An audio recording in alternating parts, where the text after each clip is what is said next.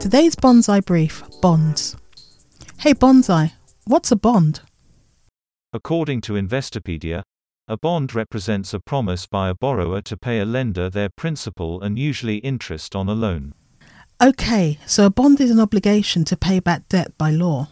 For example, instead of borrowing money from a bank, companies can choose to issue bond certificates to investors in exchange for a loan that is promised to be paid back by the company. Bonsai, what's a bond ladder?